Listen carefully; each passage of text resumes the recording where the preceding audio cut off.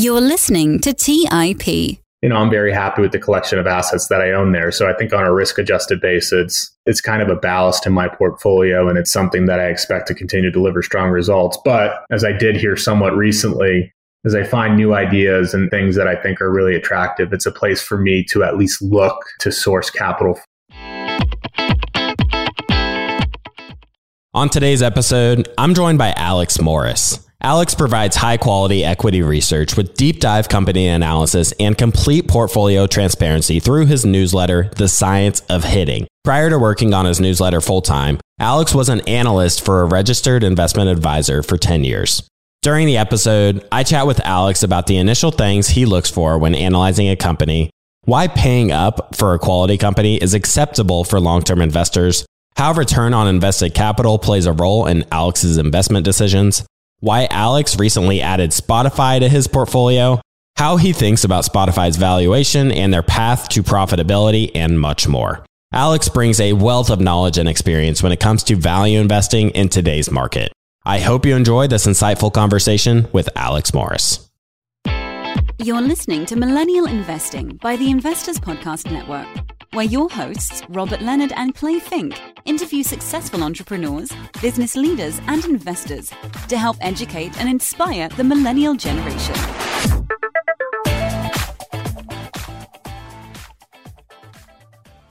Hey everyone, welcome to the Millennial Investing Podcast. I'm your host, Clay Fink, and today I'm joined by Alex Morris. Alex, welcome to the show. Hey, thanks for having me. I'm excited for this. Well, Alex, I am a huge fan of your work and your writings, and I really admire your strategy of having a highly concentrated portfolio that requires very high levels of conviction. So to get our conversation kicked off, I'd like to ask you to just tell us a little bit about your overall investment approach. The cornerstone of my approach is really based on two key conclusions, I'd say, which is one, I'm an active investor, and then two, I'm a business owner, a long-term business owner. So as you work through the implications of those two key beliefs, I think it ultimately leads you to a portfolio that kind of looks comparable to the portfolios of many of the investors that people who listen to this probably know, like Buffett, Munger, Ockrey, et cetera. A small number of concentrated positions that you're really holding for the long term. And I think that output also has an impact on the inputs that you look for, the attributes like business quality, management quality, strong balance sheet, and thoughtful capital allocation that can enable the company to survive and thrive throughout the business cycle, things like that. That's a really high level overview. I'm happy to dive into anything you'd like to talk about further, but those are the main things that I think about as I think about constructing my portfolio. You've recently had a piece that discussed this idea of looking at key criteria to analyze a company. And this allows you to just quickly narrow down the universe of investable companies. And you use this idea and talked about how Buffett uses this. He can just look at a company and just quickly say, yeah, this isn't in my circle of competence. It's not something I'm interested in. And you mentioned that it's something you take very seriously too. So what are some of the key things you're looking for when you initially look at a company? Yeah, so the first one is a very easy one that knocks out a lot of potential investments, which is just being able to understand what the business is and really being comfortable with how the economics have evolved over the past 10, 15, 20 years. So good examples are, Chipotle, which for anybody who doesn't know, it's a burrito chain that's basically in the United States. Dollar General is another good example, a low-cost rural retailer in the United States. If you plot the numbers for those businesses and think about really the unit economics and what's happening in those underlying businesses, it's very easy to understand what does or does not determine their success over the long run. So that's kind of what I mean when I say understandable. It's not really, for example, Microsoft's been a big position for a long time. I'm not intimately familiar with the technology behind a lot of the things that drive the business, but I think I have a good understanding of what really drives the economics of the business over the long term. So understandability is a really important one as kind of a first filter. And then as I get into the research process, the filter I'm really most focused on is business quality. And, business quality and management quality are very tightly tied at the hip. I think there's an approach to investing where you do things like screening and you find stocks that meet certain criteria, which could be quality criteria or valuation criteria. For me, I've never really found that particularly helpful, especially on the valuation front. I really think it's most helpful for me to start with this idea of where are the really great businesses, where are the really great managers, and then as the final step, just getting comfortable with the valuation and whether or not the expected IRRs are reasonable. I also wanted to pull in a Charlie Munger quote, who I know you are a huge fan of. And his quote is, if the business earns 6% on capital over 40 years and you hold it for 40 years, you're not going to make much different than a 6% return, even if you originally buy it at a huge discount. Conversely, if a business earns 18% on capital over 20 or 30 years, even if you pay an expensive looking price, you'll end up with a fine result. Now, with that, how are you able to balance buying businesses that earn a high return on capital without paying too extraordinary of a price? Well, the short answer is that it's very difficult. And let's stick with Charlie Munger or Berkshire because that's probably a good way to think about it. Coca-Cola is a business that would probably fit in this bucket of willing to own at a high price because it has attractive returns on capital. I think what's probably happened over the past 20 years or so is that the returns on capital have remained very strong, but it's harder for them to generate attractive growth because just of the underlying dynamics in the categories that they really compete in and thrive in. So that's basically a long way of saying that it's very, very difficult to make long-term comments about the sustainability of a business and the sustainability of ROIC and growth. At the DJCO meeting, Charlie was basically asked this question as it relates to Costco, and I think his answer was really interesting. He basically said in a roundabout way, for me, Costco fits the definition of that quote. And, I think the underlying logic for that belief is, I'm going to get these numbers wrong off the top of my head, but, they have roughly 600 warehouses in the US, which is a small number relative to, most retail concepts. Obviously, it's a different animal, but they have 600 warehouses in the US and a couple hundred outside the US, 200 or 300. They've shown a proven ability to get that warehouse concept to travel internationally, which is massive as you think about the ability to grow for not the next 5 or 10 years, the next 20, 30, 40, 50 years.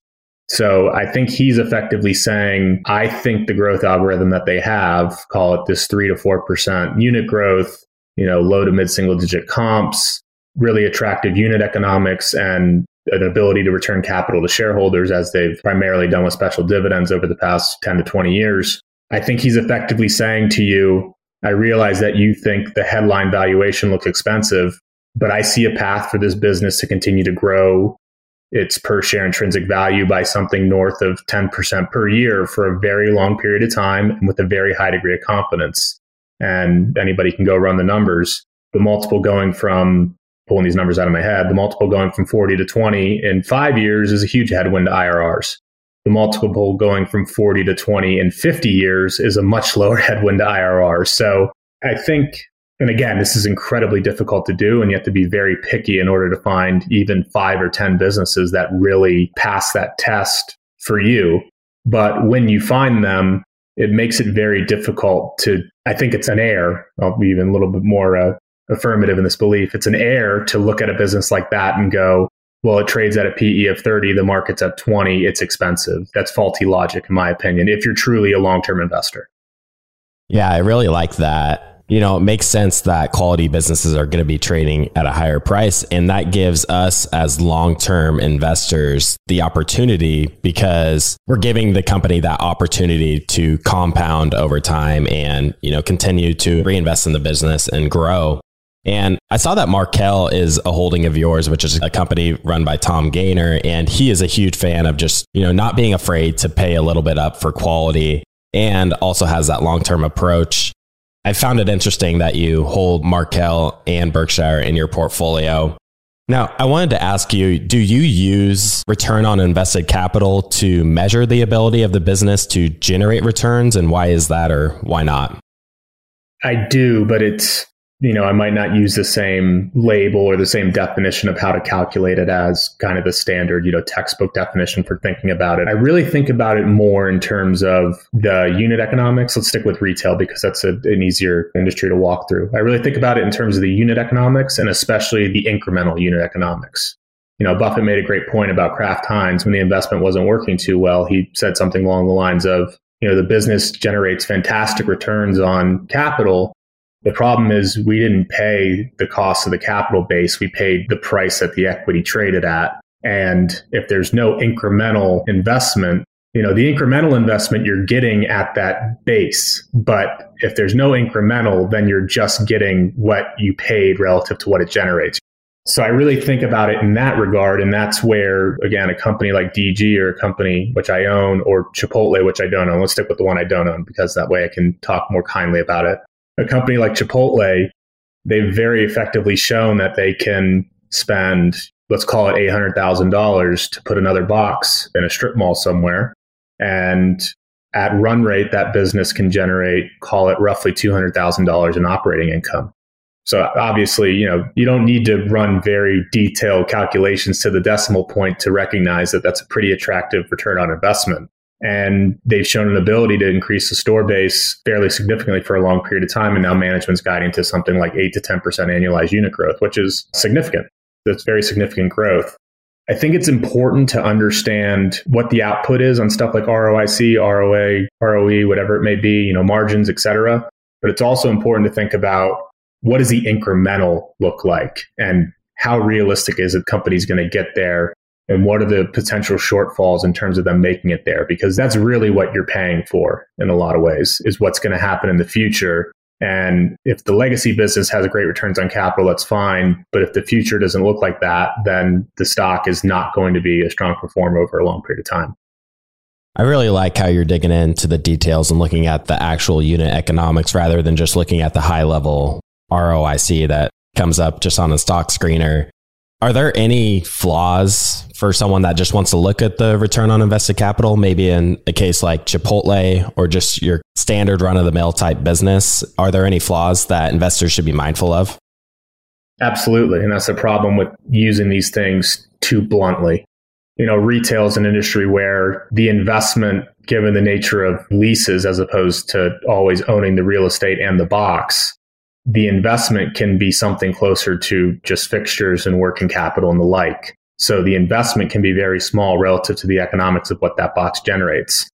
The problem, of course, is if you go out and overbuild your chain by 1,000, 2,000, 5,000 stores and the economics on those incremental boxes are not attractive, you're left with a very difficult situation to navigate because you've signed leases.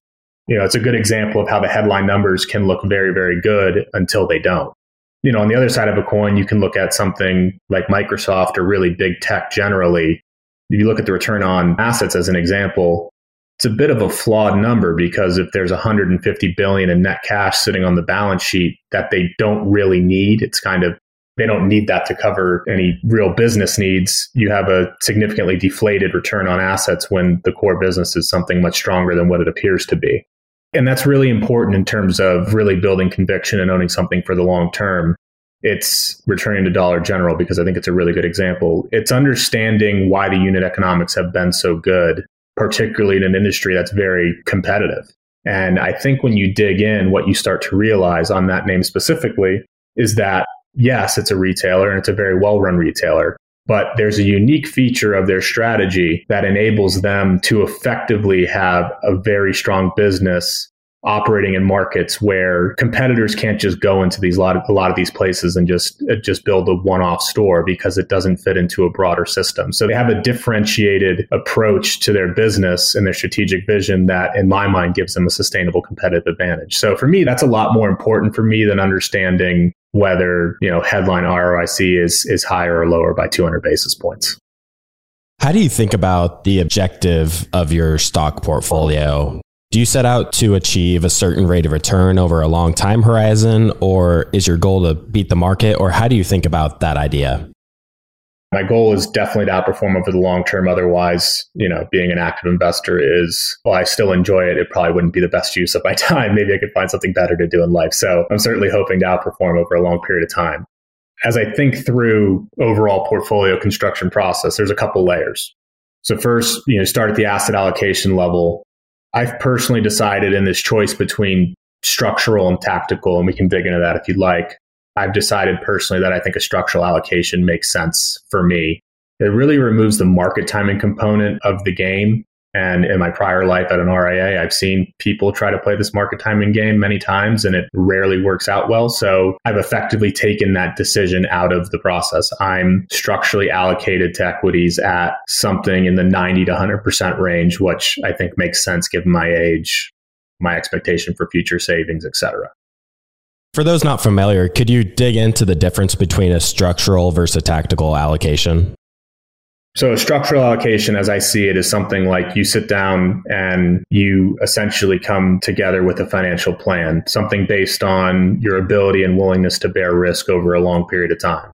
Generally speaking, and obviously this is not financial advice, but if you're very young, you have a very long time horizon, you're going to save for a long period of time, that would indicate that you have the ability to have a higher allocation to equities versus someone who's, say, 65 years old and planning on drawing on their portfolio and they can't accept certain levels of volatility effectively. So that would be setting that kind of either pinpoint number or range. So let's say you went through that thought process like I have and you say, okay, 90 to 100% makes sense for me as a structural equity allocation at this point in time in my life.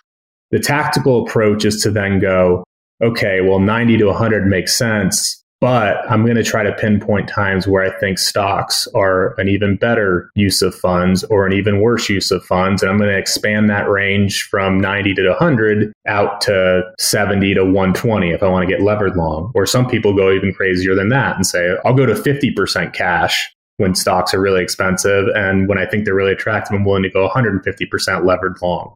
I view it simply as introducing a component of market timing to the game. And I've seen many people do it. And it's not only that it doesn't appear to work very well, the decisions tend to be marginal. And I don't think if you had the ability to be right over a long period of time, I don't think the bets are usually big enough for them to even have a meaningful impact on the long-term performance. So again, it just becomes a time suck that takes away from the primary goal in my mind, which is finding really high quality businesses and then looking across the universe of those stocks to find the 10 or 15 that are at a price where you can justify holding them in the portfolio. So that's kind of how I think about the structural versus tactical decision. And then from there, so if I say, okay, I'm at 90 to 100, I have to put these dollars to work, I effectively think about it from there on opportunity cost, not really an absolute hurdle rate. So when I build models, financial models, I typically include an absolute hurdle rate, which gives you some estimate of fair value or intrinsic value. But that output is something of a fallacy because at the end of the day, I'm just judging that price to fair value equation. I'm just judging that relative to the rest of my opportunity set. So if everything's north of 100, I'm not going to say, okay, I'm not owning stocks. For me, I just have to choose the best amongst what is available to me. So long story short, structural allocation within the equity bucket, allocations based on opportunity cost. And then, the idea is to own very roughly 10 to 15 names for a long period of time. And the goal, hopefully, is to do better than the market performance over the long run. The past few years have been very interesting. Mr. Market has been a tough competitor. Let's take a quick break and hear from today's sponsors. Hey everyone, it's Patrick, your host of Millennial Investing. Every year, my buddies and I do a guy's trip to escape the cold and dreary Ohio winters. Once we pick our destination, without fail, we all jump on Airbnb and find an incredible place to stay.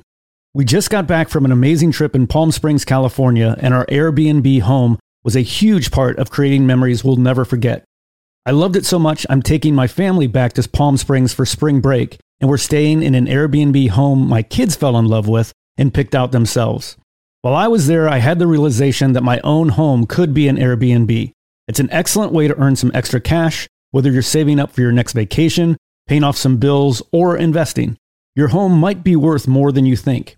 Find out how much at airbnb.com/host. That's airbnb.com/host. Buy low, sell high. It's easy to say, hard to do. For example, high interest rates are crushing the real estate market right now. Demand is dropping and prices are falling, even for many of the best assets. It's no wonder the Fundrise flagship fund plans to go on a buying spree, expanding its billion-dollar real estate portfolio over the next few months. You can add the Fundrise flagship fund to your portfolio in just minutes and with as little as $10 by visiting fundrise.com/millennial investing. Carefully consider the investment objectives, risks, charges, and expenses of the Fundrise flagship fund before investing. This and other information can be found in the fund's prospectus at fundrise.com/flagship. This is a paid advertisement. Hey guys, when it comes to financial advice, you've got to trust the source. It's why you listen to this podcast. When I'm looking to upgrade my wallet, I turn to NerdWallet. Their expert team of nerds dives into the details to help you find smarter financial products. Before NerdWallet, I'd pay for vacations with whatever credit card was in my wallet. But I was missing out on miles I didn't even know I was leaving on the table. Now I've got a new card with more miles and more upgrades. What could future you do with more travel rewards? A hotel upgrade? Lounge access? A free flight to a bucket list destination? Wherever you go next, make it happen with a smarter travel credit card. Don't wait to make smart financial decisions. Compare and find smarter credit cards, savings accounts, and much more today at nerdwallet.com. NerdWallet, finance smarter. Check out nerdwallet.com and start making smarter financial decisions. As with all cards, credit is subject to lender approval and terms apply. All right, back to the show. Your largest holding is Berkshire, and a lot of people say that Berkshire isn't likely to outperform the market, not because Buffett has lost his touch or anything. It's just due to the size that Berkshire has gotten to. It's much easier to grow $1 billion in capital than it is to grow hundreds of billions in capital. So I'm curious to hear why Berkshire is your largest holding. That's definitely a fair point. The days of compounding book value or intrinsic value at 20% a year are long past. The trade-off to that return part of the equation is the risk side of the equation, and it's an incredibly well-capitalized business. The largest enterprises, whether it's Berkshire Hathaway Energy or BNSF or something like the equity position in Apple, I view all of those as very high quality, differentiated businesses that should be able to generate adequate rates of return over a long period of time. I think BH Energy is a really interesting one, which Buffett dug into in this year's letter a little bit more than he has in the past. And they also put out a slide deck that's on Berkshire's, I guess you would call it their IR page, their very bad IR page. You can see a deck that BH Energy put together, I think it was late last year, because they have to do these things every once in a while for debt holders. I presume that's the reason why. But it really lays out nicely how unique BH Energy is and how well of a job it's done serving all of the stakeholders that it services at the end of the day, shareholders included. The short answer is you're right. The days of generating very attractive returns are gone. At the same time, I think Buffett is waiting for hopefully his last opportunity to do something really big. And, I'm very happy with the collection of assets that I own there. So I think on a risk-adjusted basis, it's kind of a ballast in my portfolio, and it's something that I expect to continue to deliver strong results. But as I did hear somewhat recently, as I find new ideas and things that I think are really attractive, it's a place for me to at least look to source capital from, especially during a period like this where the market's done quite poorly and it's managed to hold up fairly well. So obviously on a relative basis, its attractiveness is probably diminished slightly. But this is also, considering this is a millennial podcast, this is probably also a point worth making. I've been doing this for over 10 years now, but my portfolio even today still has, and I'm happy with the positions for the reasons that I own them, but it still reflects some of the decisions I made 5-10 years ago. And when I was a younger investor and still learning the ropes, I kind of naturally moved towards some of the mega cap things I could really understand well, where there was some safety. I mean, this is my life savings. It's not, this isn't play money. So I was very focused on the return side of the equation, but also on the risk side of the equation, and ensuring I was making intelligent bets. So a lot of it is really just progressing and evolving as an investor over time. And what makes sense for me today, something like Spotify or Netflix, two names that I've bought relatively recently. They're names that I would have looked at 5 or 10 years ago, and I wouldn't have had the experience or the knowledge to even get to a conclusion really on the investment thesis, or to can come to the decision that I ultimately did. So some of it's just continuing to learn and still being, I'm 32, I'm still relatively young, and this is a decades-long game, if we're lucky, of continued learning and evolution. There's definitely a component of that in it as well. Yeah, I can understand how, an experienced investor like you can be more comfortable holding something like Berkshire rather than an S&P 500 index. And I also noticed that in your portfolio, you included the first time you purchased the positions in Berkshire and Microsoft were positions you first added in 2011. Are those positions that grew to be the largest positions in your portfolio, or is it just a factor of these are your highest convictions and you've continued to add to them over time? I'm curious how those sort of played out over time. Yeah, so it's a combination of the two. And as part of the service, I show returns going as far back as I have them from my broker, which is Fidelity, which for some reason they have not been able to figure out how to give me my 10-year returns. They only have them back 5 years, which is weird because I've been with them for well over a decade. But in another way, I also think it's good that that's the case because it wouldn't give a false indication of what has happened historically. So it's a good chance for me to explain. When I started investing in 07, 08, 09, 2010, I had a very small amount of money. I was still in college. So when these were very large positions at that point in time, it's not really representative of what my portfolio looks like today, right? So that track record would be somewhat misleading. And I don't know if it would be misleading to the good side or the bad side. I would assume, I own Berkshire and Microsoft, and they've both done fairly well. So it'd probably be misleading to the good side, but it's not really representative of what a true investment portfolio looks like. You know what I mean? But yes, those positions were very large as a percentage of the portfolio early on. As I started working in the industry and started saving more money and adding to my portfolio, they naturally became smaller, but I've also added to them at points in times. For example, recently when I rolled a 401k into my IRA, I walked through with subscribers exactly how I thought about allocating those funds to the portfolio. And kind of the deeper point of your question in terms of how the position size today reflects decisions made in the past. You know, you see a lot, especially when you're working with individual clients in the RIA world, of people letting that tax consequence get in the way of the investment decisions that they'd want to make if they started with a fresh piece of paper. If they had 100% cash today, what they would buy and what size the position would be versus what they bring in from a legacy holding. I work pretty hard to ensure that the impact of that on my portfolio is very small. I want to be able to look at my portfolio on any given day and say, this is a rough approximation of the weightings that I would have if I was starting with a brand new pile of cash. Obviously, the tax consequences are there. They're non-existent, but I try hard to make sure that does not overly influence the investment decisions that I make. I saw this week that Berkshire purchased another insurer, Allegheny. I'm not sure if I'm pronouncing that correctly. They purchased them for $11.6 billion, which is Buffett's biggest purchase since 2016. I'm curious if you have any thoughts on Buffett's recent deal.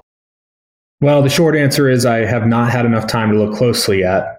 But even that answer, I think, tells you something about the way that I invest and the way I think about these businesses. And I think the lesson probably is I'm purposely looking to partner with people and in businesses that I don't feel the need to watch their decision-making like a hawk. I fully trust Warren Buffett or Satya Nadella, or Todd Vassos at DG. I fully trust these people in terms of the operations of the enterprise, the capital allocation of the enterprise. You know, and there's a certain component of trust but verify that comes with all of this. But I'm not the kind of person who sits there and wants to nitpick each individual decision, especially when $11 billion is a lot on one scale, but relative to Berkshire size, it's, you know, I'm not going to sit there and say, well, they should have only paid 8, you know, something like that. So I try to make sure that I don't nitpick the decision making too much, and I accept the fact that managers are going to make errors. But what I am tough on is ensuring that management is transparent and honest with shareholders and that our interests are aligned, things like that. You know, speaking of Buffett, it's kind of an interesting example of some of the things he did early in his career. When he bought Washington Post, and I believe he did the same at Cap Cities. When he bought Washington Post, I think he wrote a letter to Kay Graham where he effectively said, the voting shares that I have from this position, I'm basically giving you control of that. You voted as you see fit because I'm investing in this company because I trust you. And that was a very large position. And I think the commitment was for something like, you know, for the next 5 years or something along those lines. So I'm sure I got the specifics of how that worked screwed up, but that way of thinking is very similarly to how I kind of approach it. I am fully entrusting these people across all facets of being a leadership team. Yeah, I really like that. You know, it's kind of the approach. You're obviously judging the business, but you're putting a huge emphasis on the management and that you're hiring them to take care of your money. For example, you're hiring Warren Buffett to manage a portion of your capital for you because, you know, he's the one doing the day-to-day operations and you don't want to have to not sleep well at night wondering, okay, is he going to make the right decision? You can just look at his track record and, you know, understand, does he have that high level of ethics and does he treat the shareholders' money like his own and such? Yeah, absolutely. Absolutely. You know, and I think, you know, we spoke about Markel before. I think it's an interesting example where some of their decision making throughout the pandemic, they sold a fairly significant amount of their equity portfolio. Part of the thinking was they need that capital to help fund growth in insurance premiums. It's a situation where I've trusted management for a long time and I continue to trust management, but it's an example where I think they've done less than a complete job in terms of communicating how that has worked and whether or not the decision was right or wrong. And again, it's not even whether the decision was right or wrong really isn't my main focus. It's obviously important if you make a number of mistakes, but my concern is whether or not they're really being honest with me and whether I can continue to trust them and I continue to think that their thought process is sound. It's a small ding and they've built up a lot of reputational equity with me, I guess you could call it. So it's not something that is a make or break situation, at least at this point in time. But that's one example of how, as I continue to follow the companies that I own or the companies that I watch, something I take notice of. Those are the things to me that really stand out. I often thought back to BNY Mellon, a company that in the shareholder letter, I think it was in 2011 or 2012, they had a massive loss in the business from something that, at least from my understanding, was kind of non-core and maybe shouldn't have happened. It seemed like a pretty clear mistake. And in the shareholder letter, the CEO didn't mention it as far as I remember. Instead, there was a paragraph about how employees had donated, I think it was $50,000 following a hurricane in, I believe it was Haiti. But it was just one of those things where it's an important example of that needs to be clearly addressed and is an opportunity to share with your shareholders to help them understand why the decision was even made. And again, does that really impact intrinsic value of the enterprise? The answer is probably no. But for me, it's knowing that you have one chance to communicate with me a year and you didn't take the chance to talk about something that seems at least notable from the outside. I'm just constantly thinking about trust and ability to execute in terms of those kind of developments. You mentioned that a recent new position of yours is Spotify. This one, I'm personally really curious about. Our podcast is on Spotify and I'm a daily user myself, and they seem to be pretty well positioned against their competitors. So I'm curious what your investment thesis is on this company, as it seems to a bit different than many of your other holdings in terms of where it's at in its life cycle. That is a fair point. My thesis effectively rests on a few things. The most notable one is their market leadership position. They don't give this number consistently, but they gave a statistic a few years ago. You can see the user base, obviously, but they gave a stat on engagement that suggested their average user was much more engaged than that of their competitors. And to me, as I thought about that, it really reminded me of how I would think about, in hindsight, if someone had told me in 2013, 2014, 2015, what are the key metrics on Netflix that lead you to believe it's going to be a winner long term? I would think its outsized user base and a more engaged user base would have been two very important metrics for me to get my arms around. That's one thing, the market leadership position. The other is a thoughtful long-term strategic plan. I think they've done a good job over the past 5 to 10 years of taking what was really a music business to now becoming more of an audio business, and that can have meaningful impacts on the P&L long term. And then I think it's a really effective and focused management team, which is, it's not the same as some of their competitors who are the big tech companies are running around and doing dozens of things at any given time. And I don't know how much time Andy Jassy at Amazon or Tim Cook at Apple really spends thinking about their music strategy and how it fits into their long-term strategic goals. But I know Daniel Ek at Spotify spends basically all his time thinking about that. For me, that's an important point of differentiation. And you can look at the results that Spotify has delivered over the past 5 to 10 years, where they started from a position that is much, much weaker than where they sit today. And I'd argue that they outperformed those big tech companies over that period by a pretty wide margin. And if they continue to execute on the vision that they've laid out, I would expect that to continue over the next 5 to 10 years. Recently, they've had substantial subscriber growth after sort of a lackluster early 2021. Does the negative net income line concern you at all? And I'm curious what your thoughts are on their profitability going forward. Yeah, in the short term, it really doesn't bother me much. Again, I just spoke about Netflix a second ago. I think you need to really think about with these types of businesses, what happens as they get to higher positions in terms of scale and what that means for the steady state unit economics. Those two companies are certainly not perfect comps for a number of important reasons, but I think the journey that they're on is somewhat similar. So, they each require really effective execution and a thoughtful vision about how to turn their leadership in terms of the subscriber base into a sustainable and highly profitable business. So that's going to take many, many years, but I'm confident that, Netflix is already well on that journey. And I think people look closely, they can see what's happening. I mean, as simply as just look at the EBIT margin progression over the past 5 years or look at the FCF margin progression. You're clearly seeing improvements in the margin profile. Spotify is still earlier on that journey, but I think it'll ultimately have a similar trajectory. Could you talk a little bit about your valuation process for Spotify, these companies that aren't yet churning out these free cash flows? I always have a hard time figuring out, okay, is today's price fair price to pay, or should I wait for it to come back a little bit? How do you think about the valuation of a company like Spotify?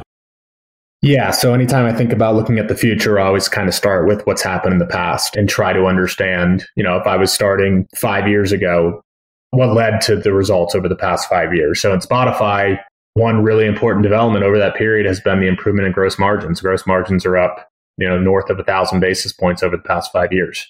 So it's understanding what got them there and then thinking about how that can continue for the years to come. Important addition to that point is it won't be a straight line. And, honestly, as a long-term investor, there's scenarios where you shouldn't expect that it should be a straight line or shouldn't want it to be a straight line. You want management to, aggressively invest when they see good opportunities to solidify and expand their market position. So I think that's part of what's going on right now. And, the response by the market has been lackluster, and management probably should take some blame for that too, because it's really important to communicate that, in a way that you're not disclosing competitive information, but in a way that helps your investors and your shareholders to clearly understand the decisions that you're making. That's just an important starting point as I think about it. As I think about the valuation over the next 5 to 10 years, I'm just really focused on how those unit economics are going to evolve. So again, you've seen the gross margin improvement over a period like the last 5 years. Management's laid out their own kind of estimates of what the long-term margin profile should look like. I think as you do the work to understand how they got there, I think it's logical, but it requires them to continue to execute in a meaningful way and to continue to grow the subscriber base. The subscriber base has doubled in the past 3 years, or north of 400 million MAUs. They think there's a path to 1 billion and over time. And I think the current trajectory suggests that that's not a crazy idea. So you can start playing around with some numbers to see how that works. I think about it as I wrote back in April 2021, I got to a number that's roughly at 4 to 5 billion in EBIT, call it a 2025 to 2030 time frame. So then you need to look at the stock price and think about what's a reasonable multiple in regards to that, level of steady state income, or what I'd view as steady state income. And a kind of a crude valuation tool that I use as part of that, if I'm thinking out 5 to 10 years, is throwing something like a 10x multiple on the high end, just because I think that's a level where as you get to those out years, even assuming some reasonable equity rates of return, you have a multiple that's in the, call it 20x range at that point in time. If this business becomes what I think it can become and the ensuing impact on the financials that will come with that, I think 20 times will probably look like a pretty reasonable multiple. So, it's nothing too scientific, but it's just thinking about, hey, how do I find a reasonable starting point on something that has a long way to go on this journey to having attractive economics? In the short term, it can be really tough. I don't know if you remember, but I can certainly remember 5, 6, 7 years ago, people going crazy. Like, how the hell is Netflix worth, I can't remember the numbers now, let's say $30 billion or $50 billion. I mean, how's that anywhere close to reasonable? And the answer ultimately was you had to have the ability to see how the business could scale over time, how they could change the business profile a bit in order to get some fixed costs in place. You also needed to see that some of their competitors would continue to delay on the transitions that they clearly needed to make. So that was also helpful. But I think it's really helpful to think about kind of case studies like that and to understand how these things can evolve in a certain way. And maybe another way to say that is too, there's a lot of people who run around saying like, well, this stock ABC is clearly overvalued. And in a lot of cases, they haven't really done deep work, I don't think. They just kind of look at some of the headline metrics and valuation stuff that we talked about previously. And the short answer really is Mr. Market is rarely that stupid. There's a lot of people who can see things and say, hey, 30 billion is a lot today relative to Netflix's current economics. But I see a path for them to have 200, 300, 500 million subs. I see a path for continued improvement in ARPUs. I see a path for the cost structure to become more fixed costs in nature.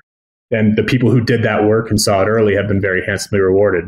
We'll see if Spotify can live up to that vision. It's certainly a component of it that's higher risk than something like a Dollar General, where the business model is very well established. The growth opportunities are also fairly well established. But the returns you're going to make on Dollar General are going to be capped at, if you're lucky, you'll get 15% a year, maybe. If Spotify truly executes for a long period of time, you'll see something that's quite a bit higher than that, in my estimation.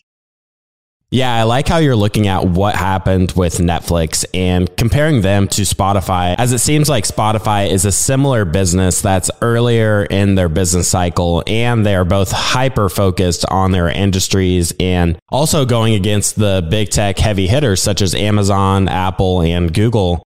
Understanding Spotify's competitive position against these big tech companies, especially Apple Music, I think is going to be really important. And relating to the valuation on Netflix, I remember taking a look at them when I was just getting started. And of course, I was looking at the high level metrics like the price to earnings ratio and telling myself, heck, I'm never going to pay a PE of 300. That's just ridiculous. Who would want to do that? But now I know I shouldn't have put so much focus on the price to earnings when looking at a business like Netflix. Yeah, and I probably did the same exact thing. I don't remember. Well, I only shorted one stock in my career, and it was Salesforce. And I got very lucky that the stock went down like 5 or 10%, like within a week, and I covered. And it's probably up 5x since then. I remember writing an article on Groover Focus saying, like, this valuation makes absolutely no sense. And the person who was wrong was me. As a younger investor, especially as you start building up some experience and you see examples like this, maybe you'll never be the person who invests in them because they're a little bit too far out on the risk spectrum for you. But it's still important to really understand how those stories played out. Netflix for me is really I wrote about this a lot, or I thought about this a lot, because I recently wrote up Peloton, which is where Barry McCarthy, the former CFO at Netflix and at Spotify, coincidentally enough, I really thought about what he lived through when he was at Netflix in the 2000s. And, Netflix, even during the period where they were in the DVD business, they faced very significant competition from a resurging Blockbuster during a period of time. And they actually took the pricing on the DVD product from, I think it was $19.99, and they cut the price to like $13.99 or $14.99. So obviously a massive change in the ARPU for a business with a lot of fixed costs in terms of the distribution of DVDs and the like. So they lived through that. Then they also lived through the transition to streaming. When they first did it, it was kind of laughed off, as Jeff Bewkes famously said. Compared them to the Albanian army, or Les Moonves, who used to be a CEO at CBS. I saw a quote yesterday. He basically said, like, we want Netflix to thrive. That's great for us. That was a quote from 2011. A decade later, I'm not sure if Viacom CBS shareholders agree with that sentiment, but it's a great company to do a case study on, both from a business perspective and a management perspective, but also from a stock perspective, to understand how, as they started to cement themselves, there's people who still would basically be bearish on it today after having been wrong for a decade. I'm confident enough to say that they've been wrong. I hope they would admit as much. So as an investor, you should look at those situations, because someday it may be you, and try to understand, what were the things that happened that could have been a signal that you're on the wrong side of this bet. Some clear ones would be, for example, as I mentioned earlier, the massive user base and the significant growth that was experiencing. A clearly better product than what was offered for entertainment programming through linear TV. A much more attractive price point than linear TV. Third-party data that suggests the engagement, through Nielsen and others, suggests the engagement among those users is very high. A proven ability to take price over many years in markets like UCAN. All these little things that should give you pause. And so anyways, yeah, it's a great case study. Let's take a quick break and hear from today's sponsors. Hey everyone, it's Patrick, your host of Millennial Investing. Every year, my buddies and I do a guy's trip to escape the cold and dreary Ohio winters. Once we pick our destination, without fail, we all jump on Airbnb and find an incredible place to stay. We just got back from an amazing trip in Palm Springs, California, and our Airbnb home was a huge part of creating memories we'll never forget. I loved it so much, I'm taking my family back to Palm Springs for spring break, and we're staying in an Airbnb home my kids fell in love with and picked out themselves. While I was there, I had the realization that my own home could be an Airbnb. It's an excellent way to earn some extra cash, whether you're saving up for your next vacation, paying off some bills, or investing. Your home might be worth more than you think. Find out how much at airbnb.com/host. That's airbnb.com/host. Buy low, sell high. It's easy to say, hard to do.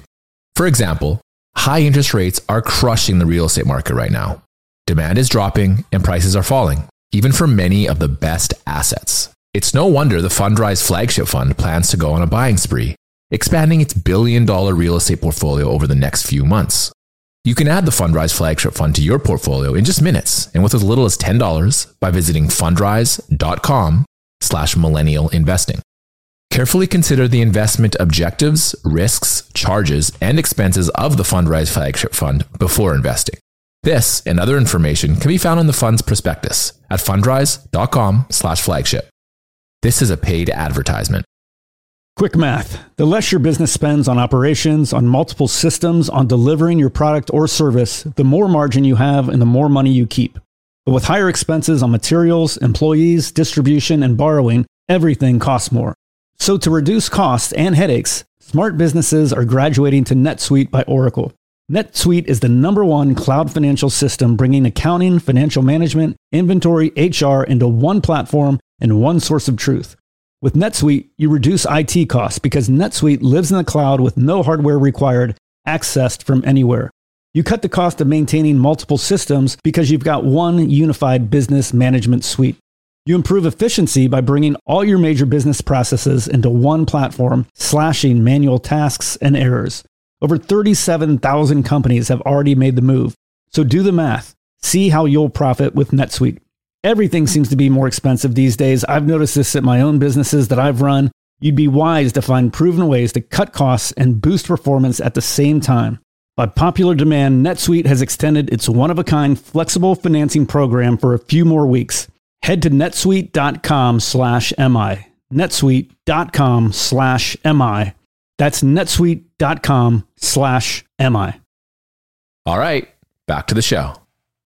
You also wrote an article outlining a few investments that ended up being mistakes. And I respect you for, being open about some of these mistakes and sharing with others what you learned. In the article, you mentioned JCPenney, IBM, and Kraft Heinz, two of which have been holdings of Mr. Buffett at Berkshire.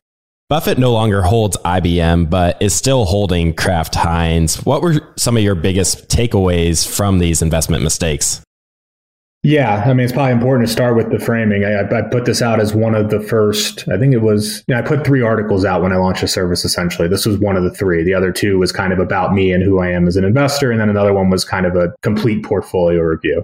And I thought it was really important to have this as part of one of the first handful of articles because it really frames kind of, one, that it gets across the point that transparency is a massively important part of me as I think about this service and what subscribers should expect from me.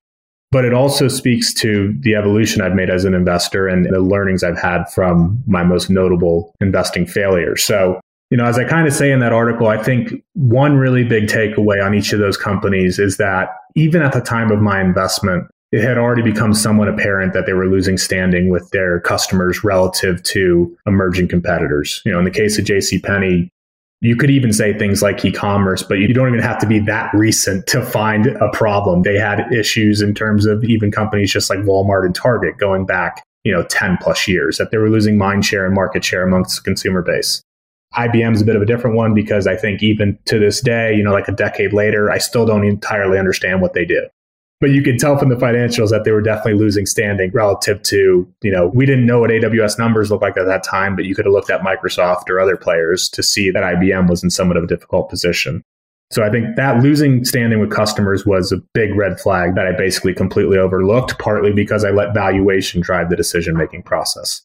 Another major component of it, as you mentioned, was in the case of IBM and Kraft Heinz, Berkshire's involvement definitely played a role. In the case of IBM, it was interesting. I can remember him being on CNBC and basically talking about how it impacts the decision-making at somewhere like BNSF. So it was less just tailing him into the investment and more of, hey, he really understands how big enterprises think about managing their IT. I think it's reasonable to tail him in that regard of the thesis. But subsequently, I guess that was not correct. So that was part of the problem. On Kraft Heinz, I had followed Heinz closely prior to Kraft Heinz merger. And something I recognized fairly early on that I was just way too late to act on was the merger took what was a pretty attractive condiments business from Heinz that had dominant market share and in my mind, probably pretty good pricing power.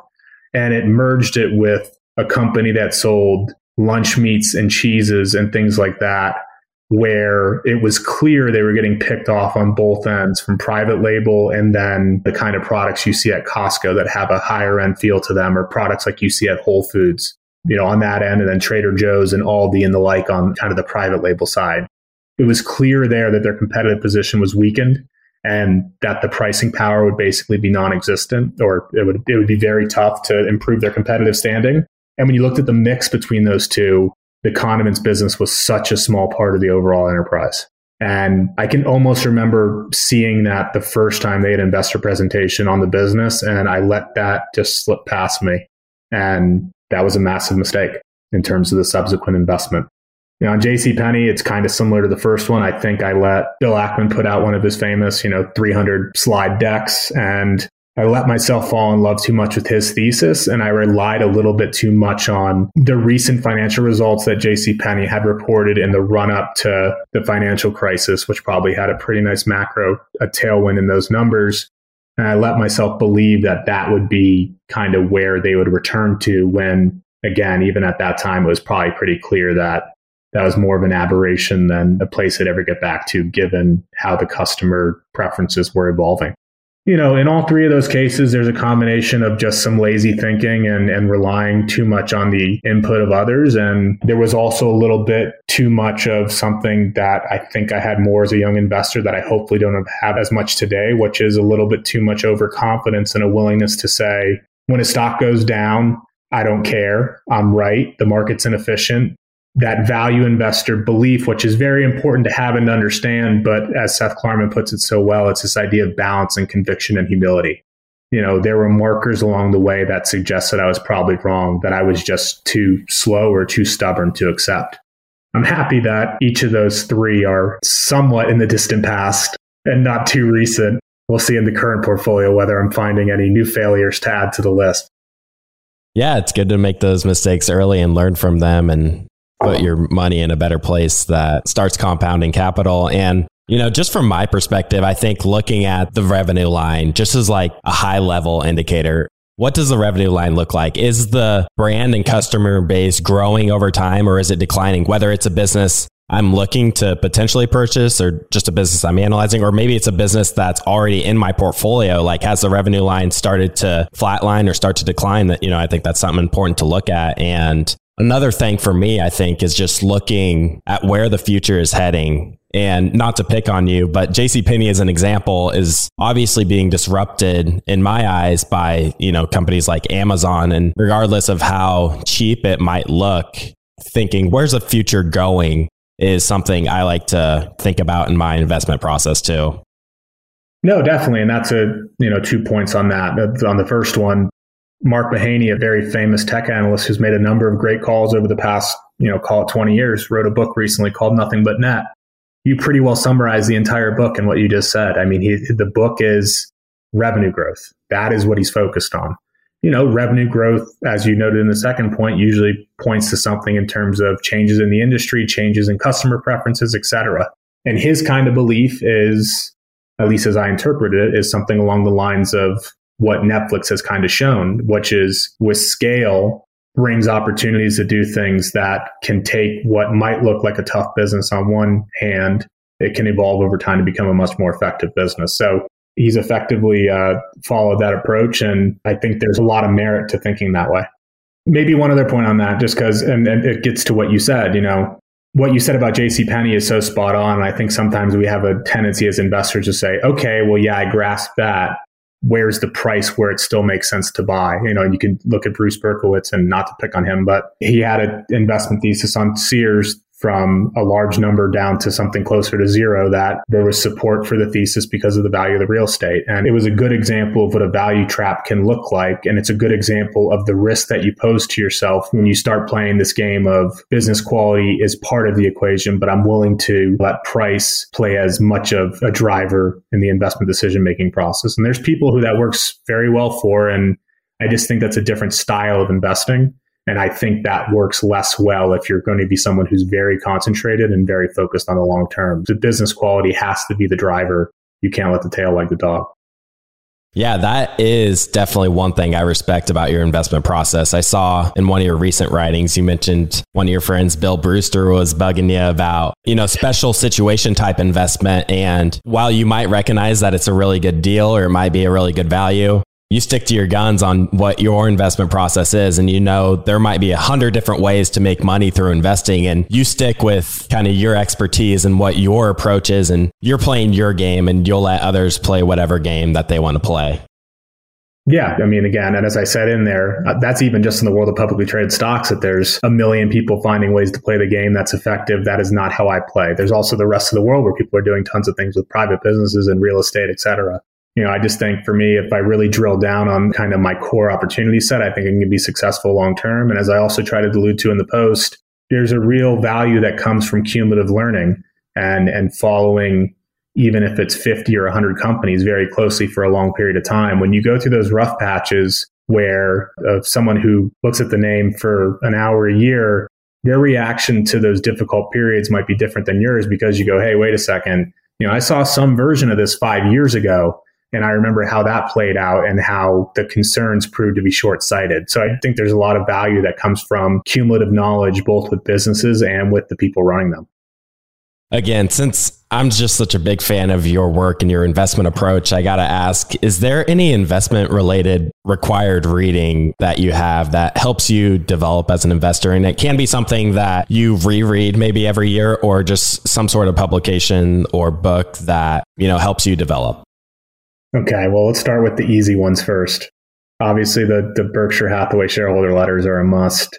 I really think, and again, this is, it's more for more of a novice investor. It's obviously for more of a retail audience, but I've always found great value in the Peter Lynch books. I think it's a very business first approach, a way of thinking about investing. And again, just that simple idea of, hey, you work at the mall or you work in retail and you're out here trying to buy pharmaceutical stocks. You should stick to the areas that you really have knowledge in, and not even so much for differentiated insight necessarily, just for the ability to actually have conviction in something and the ability to stick with it for the long term. Because if you own any stock for the long term, you're going to live through periods where it's down, 20, 30, 50%. So if you don't stick through those periods, it's all a moot point. So I think the Peter Lynch books are well worth reading. John Hempton of Bronte Capital's done a handful of posts that are fantastic. When to Average Down is a must read, or it's either When to Average Down, Losers Average Losers, or both. Those are fantastic posts. The Art of Not Selling, a blog post by Ockrey Capital, is another fantastic read. For a certain type of value investor, it might make their head explode when they say something like valuation does not play any role in our sell decision-making process. Some people's heads will explode when they read that. And my pushback to them would be go look at Ockrey's portfolio and look at their track record and think about what they're doing. It's a slightly different variation of the game from what most people are trying to do, but I think they've got the decades-long track record to show that there's a lot of merit in the approach that they've chosen. So I'd go read those things. I like a lot of business books. I think the Spotify play, even if you're not interested in investing in the company, is a very interesting story of how this company, this small company from Sweden, was able to negotiate with the record labels, these massive record labels, was able to navigate, artist boycotts at times, how they've managed to compete with the Apples and the Amazons of the world. I think that's a really interesting story. Yeah, I guess it's a good starting point.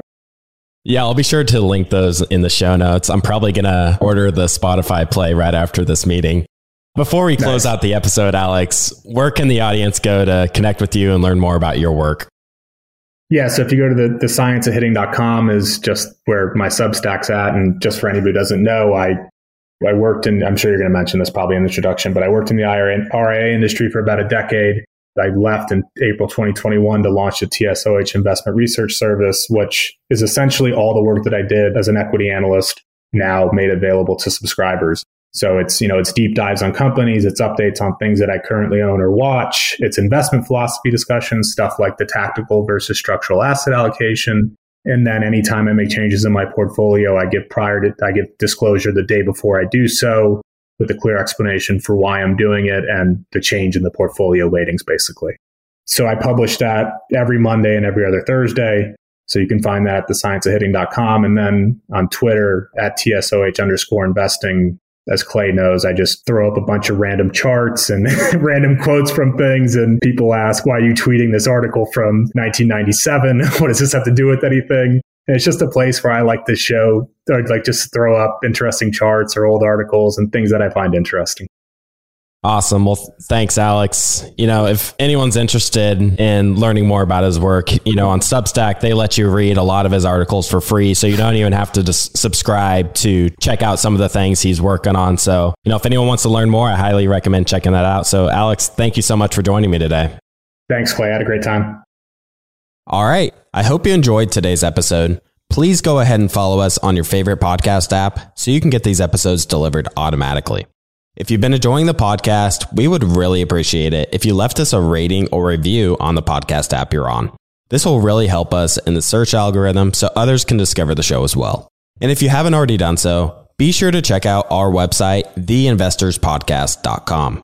There you'll find all of our episodes, some educational resources, as well as our TIP finance tool that Robert and I use to manage our own stock portfolios. And with that, we'll see you again next time. Thank you for listening to TIP. Make sure to subscribe to We Study Billionaires by the Investors Podcast Network. Every Wednesday, we teach you about Bitcoin, and every Saturday, we study billionaires and the financial markets. To access our show notes, transcripts, or courses, go to theinvestorspodcast.com. This show is for entertainment purposes only. Before making any decision, consult a professional. This show is copyrighted by the Investors Podcast Network. Written permission must be granted before syndication or rebroadcasting.